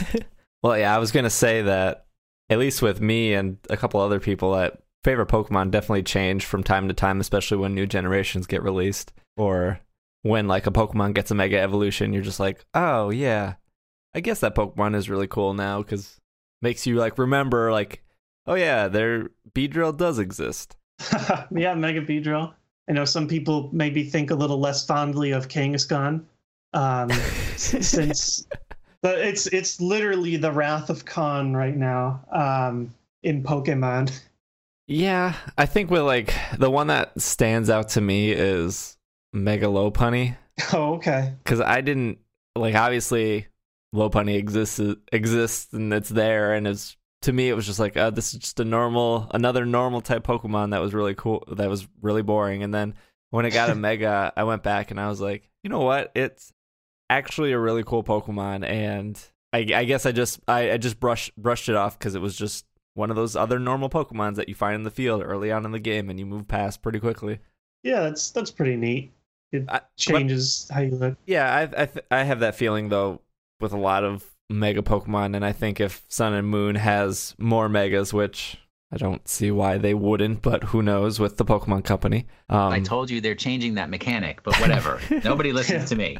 You know, yeah, we know nothing, but I assume the next Pokemon podcast you guys do will probably be talking about whatever they do in early April. Yeah. I heard there something's happening soon. We don't know what, but something. It's going to be on the TV show. They're going to do some video. I found it so interesting how they decided to unveil that game.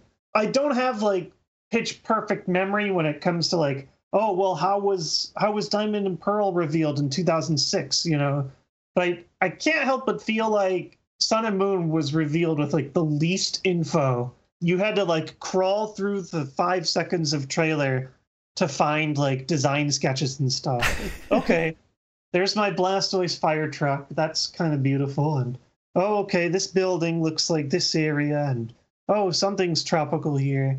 Oh, and here's a wireframe bird that doesn't like generated in a program that doesn't look like other birds that we've seen. Like you had to dig for that info. You know the expression where you dangle a carrot in front of a horse's nose to get it to start walking? That was like the smallest carrot that's ever been dangled in front of me. Ever. Well, it's this amazing science of the less information they provide, the more people will talk about it. Oh my gosh. Right? Yeah, it's funny. Like I've changed the type of content that I make to an extent. My real passion now is long form content and facts and lore. And that's sort of like what I make, and for the most part, the type of content that I like making the most. I'm fortunate in that the channel's grown to the point where I can make whatever I want without worrying about like views and algorithms and stuff. But that is the hot topic with all the other Pokemon YouTubers I've seen. It's like the massive speculation for Sun and Moon. It's everywhere. People trying to figure it out. People dissecting all of the many fake leaks that are out there. Oh, the fake leaks. Yeah. It was like There's fake leaks for everything now. Everything. It's the leak culture has evolved too. It's mega evolved. Do you guys see like there was the fake NX controller that people were swapping around on the internet? Yeah. There was the classic Artsy Omni Rayman Smash reveal. It's getting pretty gross with like how real the leaks look. I trust nothing anymore unless it comes like directly from the company. Yeah. So including or not including what you know about Sun and Moon, what is like if you could have anything you want in that game, what would you hope for? I mean, my number one goal for like a Pokemon game is to someday have a Pokemon game where there's equal value to a variety of different ways to play. This is like high concept stuff. This is not anything I expect in Sun and Moon, but in general, I want a Pokemon game that feels like an MMORPG. Not necessarily in that it has like the live connectivity, but I like the idea of like we're both playing the same game, but we have completely different professions. Maybe I don't like battling as much, but I really love, I don't know, hunting for shiny Pokemon is like a big one that I've started to see branch out. But what if I wanted to be like a Pokemon breeder like Brock, or a Pokemon professor or something? I would love to play a game where instead of just like side mini games, it almost feels like a full game to play Pokemon in the same way. Maybe someone really likes Pokemon contests, but instead of like a really small, crappy mini game, they make like a living Pokemon contests area within the same Pokemon game, and that generates exclusive items. And so maybe as a battler, I need to get something that's an item that only Pokemon contest players get. And so it sort of forces you to trade and also like respect other trainers that are playing the game differently. I don't know. That's like my high concept dream, is to have the games feel like how they look in the anime, in terms of like you have a job other than beat the Elite Four. Yeah, so multiple paths to victory and multiple definitions of what victory could Civilization 5 Pokemon, you can either create the first rocket ship to outer space or make the UN, or however civilization works. Yeah, and you're not alone in that thinking. I've heard that from a lot of people, that they'd like to see a move away from the 8 gyms and Elite Four, meaning you've won the game, and see alternate paths. Slightly smaller hopes, just I think would be an awesome concept, is I would love to see like story exclusive boss Pokemon in like the story of Pokemon. The single player campaigns for Pokemon are usually pretty by the book. If you know halfway what you're doing, it's pretty easy to just plow through the entire game. Even leaning on like one Pokemon, you can kind of just crush everybody. I would love to see what I like to call reverse horde battles, where they have some giant multiple thousand HP Pokemon, but you get to throw out your whole party of 6 at the same time. And so you get to horde battle them. They're just like a massive extremely hard to defeat Pokemon. Maybe I don't know, they took the legendary, whatever the new Sun and Moon legendary is, but it's enhanced by science or something. So it's like covered in machinery. And I think that would be really cool to battle with your whole team at the same time. An even smaller concept than that, I would love to see just a bigger post game than what we got in Omega Ruby Alpha Sapphire. I would love to have alternate gyms or things to play with when my game's done. Or just give me a battle frontier. That would be really nice. So a return to Kalos, you're saying? And all the gyms there. And a is that one of your? Oh, is that your like big theory? Is we're gonna gold and silver it? Yeah, I think a lot of people, since there were a lot of similarities in X and Y to the original Red, Blue, Green, that there's probably going to be a lot of similarities in this game to Gold and Silver with a return to that region. You know, it's funny. I've never heard that, but I kind of like it. If you think about like the sun and the moon, those are kind of gold and silver in itself.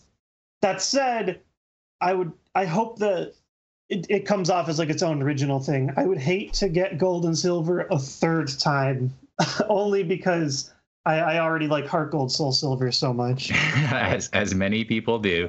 But you know, X and Y had the throwbacks, but it still, you know, was its own story. And the other clue that gets me there is I think a lot of the town names in Gold and Silver were kind of like flowering trees and things like that. Am I completely wrong in that? Yeah, like New Bark Town and stuff like that.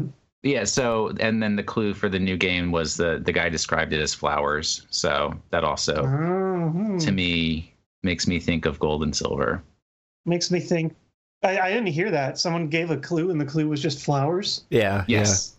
Okay. See, I forget who it was. Like the communication like a marketing director guy, something like that. See, I need to dig into this deeper. I've changed so much. I used to like with X and Y, I would report on every rumor or share all the stories, but now it's kind of fun watching other people tackle it. And I'm staying less like spoiler digging than I have in a long time. I'll watch whatever video comes out early April though. But when I think of flowers in the area, I think of like a Hawaii-based region, something like that. Seems tropical. I don't know. we have to take what we can get with like rumors and speculations to make the show something of an hour. Will, you got any more questions on your list? I mean, I got like 300 more questions on my list, but I'm not going to take all day. Well, maybe I can hop back on another time then. If you guys ever need to discuss future Pokemon shenanigans. Yeah, I'm looking through. You pretty much answered everything I had. So, well, awesome. I think that wraps up our segment, Will. And Will and I will be back after the break to give you your Pokemon of the week. But I want to thank Josh for being on. Oh, thanks for having me. It's been fun. I know you guys probably first approached me maybe even years ago. And I'm glad we were at least finally able to make it happen. Yeah, it was really cool. I usually tell our guests to pimp where our listeners can find you, but I feel like everyone knows you. Hey guys, we'll go reverse. You guys can watch the Pokemon cast. They're already watching. It doesn't work that way. But you know, you can find my social media channels, YouTube and Twitch and Twitter. They're all the J-Wits. It's a long story. J-Wits was already taken on all those other platforms already, so we added the in front of it. It's there. The only platform where I am not the J-Wits is Instagram, where J-Wits was not taken already. But I think that allowed someone who's a fake named the J-Wits to like impersonate me. I have not gone out to police that enough. I also don't use Instagram, so don't even follow me there. You can find like a picture of like a Shaquille O'Neal jersey or something that I took with an Instagram filter. Like that's like the first picture I think I put on Instagram, and you can probably still see it because I don't even think I've filled up enough for a second page of Instagram. It's out there. Cool. Well, thank you again, Josh, for being on. Hopefully we can have you on in the future, especially with Sun and Moon coming. Maybe we can get your insight on that as well. Yeah, it sounds good. I'm kind of happy I know nothing about the game, but on the other hand, I can't wait to hear a little bit more, perhaps next week. Perhaps next week. Cool. We will be back right after this break.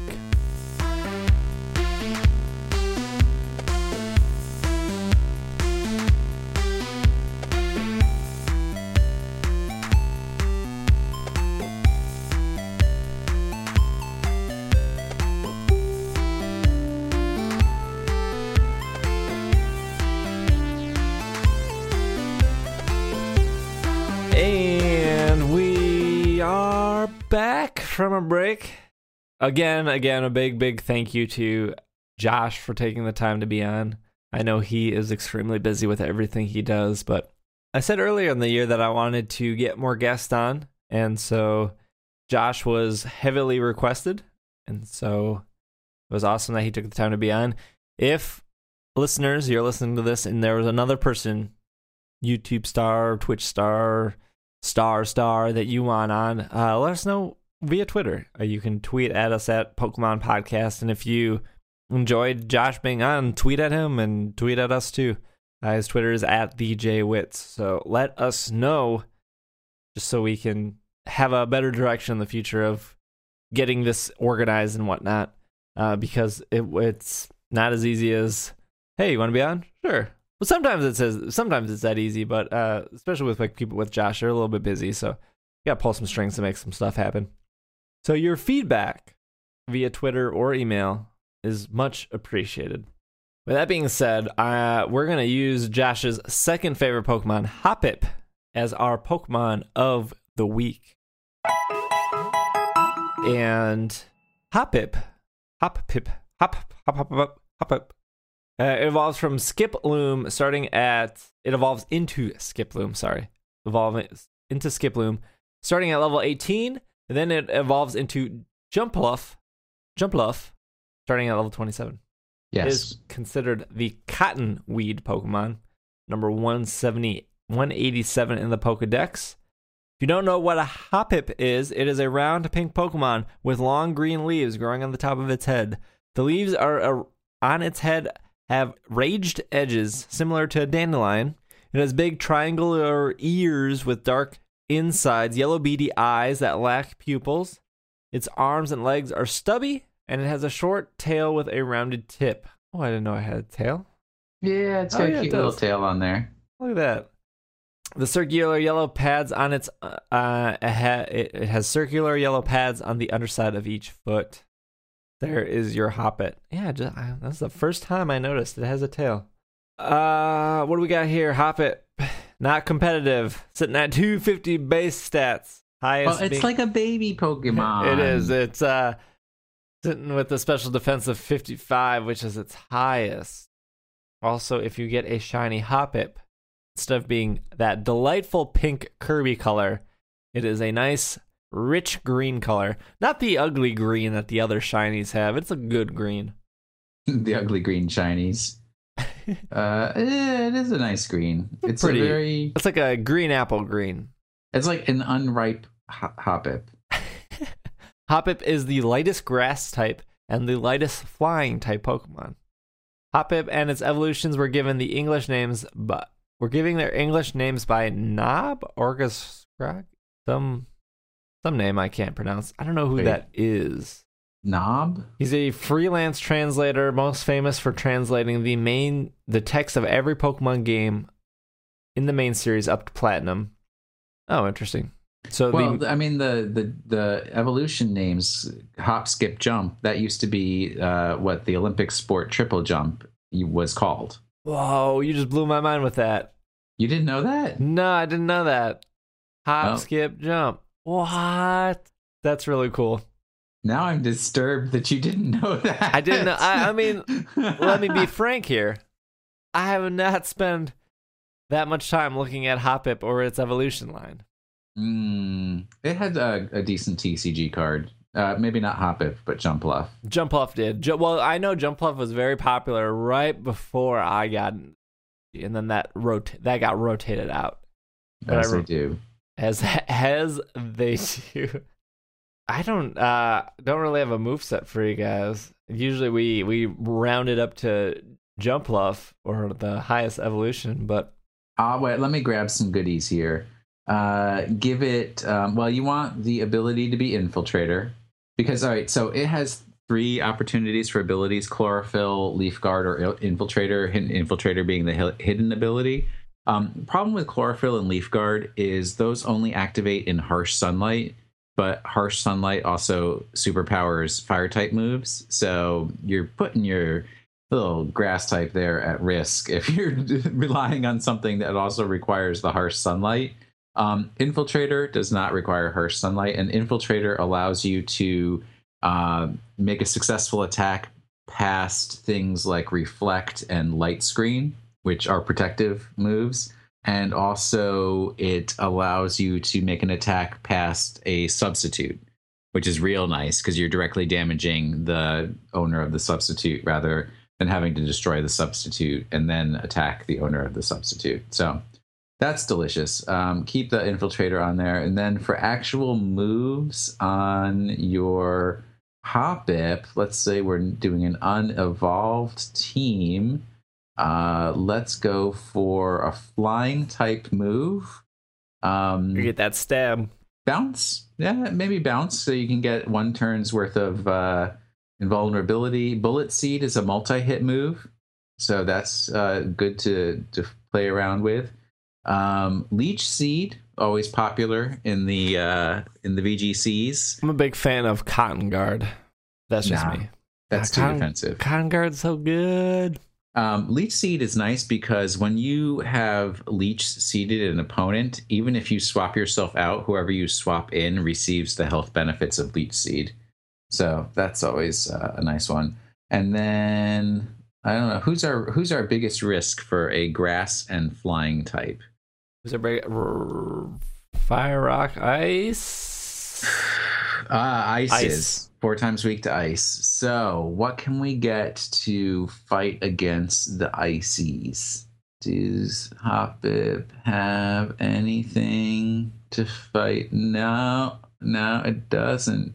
Can it learn a egg move for the ices? No. Well, if you're up against an icy, that's the end. You can probably my suggestion, not that I'm a competitive battler, but U-turn might be a good. So you can just get out of there? Yeah. Throw in the towel when you got to. What is Memento? Maybe that's the one to use. Yeah, use Memento. Just kill yourself. Perfect. Don't take my strategy of running away. Take Will's strategy of just accepting defeat. Accept defeat, but then cause them harm as you are defeated. Well, there you have it. We have a lot going on this week, so if you're listening to this on Monday, hopefully you enjoyed this episode and you enjoyed Josh being on. Tomorrow night, Tuesday, March 28th, we will be streaming the 5th episode of Dungeons and Dragon Knights. On March 31st, we will be doing some Pokken tournament if you want to hang out, starting at 8 p.m. Central Time. And then in 2 weeks-ish, more like 11 to 12 days, we will be at the Midwest Gaming Classic in Brookfield, Wisconsin. And we will have a room there. We will have some Pokemon Pinball. We have some Pokken Tournament. We will have some Pokemon Snap, Pokemon Stadium. We have a whole bunch of stuff going on. So if you are in the Wisconsin area and you want to swing by, I believe it is $60 for the weekend or just $20 on Sunday, $40 on Saturday. Saturday is your longer, more things to do day, I would argue. Saturdays are usually just better for conventions anyways, because people on Sunday are eager to go home because they've been there all weekend. If you can hang out, if you have any questions about Midwest Gaming Classic, if you've been, if you've never been, if you are just curious, maybe you can go, but you want to know more info, just let me know on Twitter or through email. I will provide any and all content to you if you ask. Otherwise, I think that's our show. I don't know what else we have. Like, subscribe, share. No, I'm just kidding. Just click down there give us a follow. Yeah, hit that little subscribe button underneath your podcast. No, So yeah, we're trying to do a lot of things. I want to thank all our Patreon backers who make our episodes possible, help us with supporting the Twitch, supporting the podcast, supporting the other podcasts we're doing. We have some other stuff on the horizon that we're messing around with. I'm working with Will on a project of his, which leads me to do a little more work on my end, but it's something I've been trying to get up and going for a while. So there's a lot of things in the pipeline, and I don't like to share them early in case they don't actually happen. But if they do happen, hopefully you guys like it. But yeah, that's it. If you stay past the closing credits here, I will have a little promo for some information we're gathering if you want to help out with that. Otherwise, Will is at Wash in the Sink. I am at Dragging a Lake. If you want to follow the podcast on Twitter, it's at Pokemon Podcast. But this has been another episode of the Pokemon Podcast, and we are Super U Potatoes.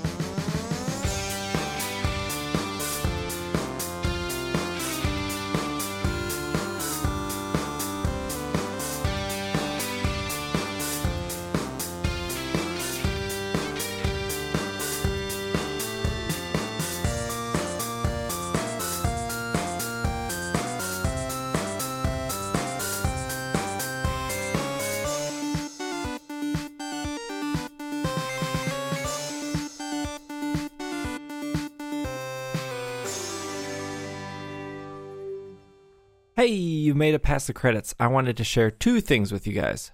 First, I want to give a shout out to my friend Nick, who has done the intro and outro music you've heard in these episodes. And actually, he did the break music as well. He's a very, very talented musician. And I thank him for the intro and the outro. The outro, of course, new this episode. The intro you've been hearing for a while now. And I love it. I think it's outstanding. And I think it represents a lot of the show itself all summed up into one. The other thing I wanted to mention now that you stayed past the credits is if you wanted to support the show without giving us money, you can always give us money if you want to. We have cool rewards if you do. Patreon.com/itssupereffective. But if you want to support the show, we're working with a third party who tracks our stats and how well we do. They want to gather some information from our audience, from you guys, the listeners, to see how they can better help support us. So in order to do so, they need you to answer some questions in a survey, which takes about 6 minutes. Survey link is long and complicated, so I made it really easy for you guys. If you go to PokemonPodcast.com/support or just PKMNcast.com/support, either way will get you. It's also in the header on our homepage. It just says support. If you click on that, you'll actually see a button to start the survey. Survey takes about 6 to 7 minutes. I took it myself not to skew the stats. I just took it myself to see actually how long it would take and what questions it would ask you guys. I don't see any of the answers. I see a couple of the answers like how often do you listen and stuff like that. But it does ask you a couple other questions. Like I think it might ask you your zip code and what race you are, if you're white, black, Hispanic. I don't see any of those answers. Again, it's just for the company we're working with to see what our listener base is like to help us grow. And so it's like I said, it's free. It takes like 6 minutes. It would really help us out if you do that. PokemonPodcast.com/support or PKMNcast.com/support. Thank you so much in advance if you take the time to do that. It means a lot. And hopefully you guys enjoyed this episode. I did a ton, and it's a long episode. We had Jay Witz on. It was great. So awesome. Thank you. Have a great night. Baba Shah!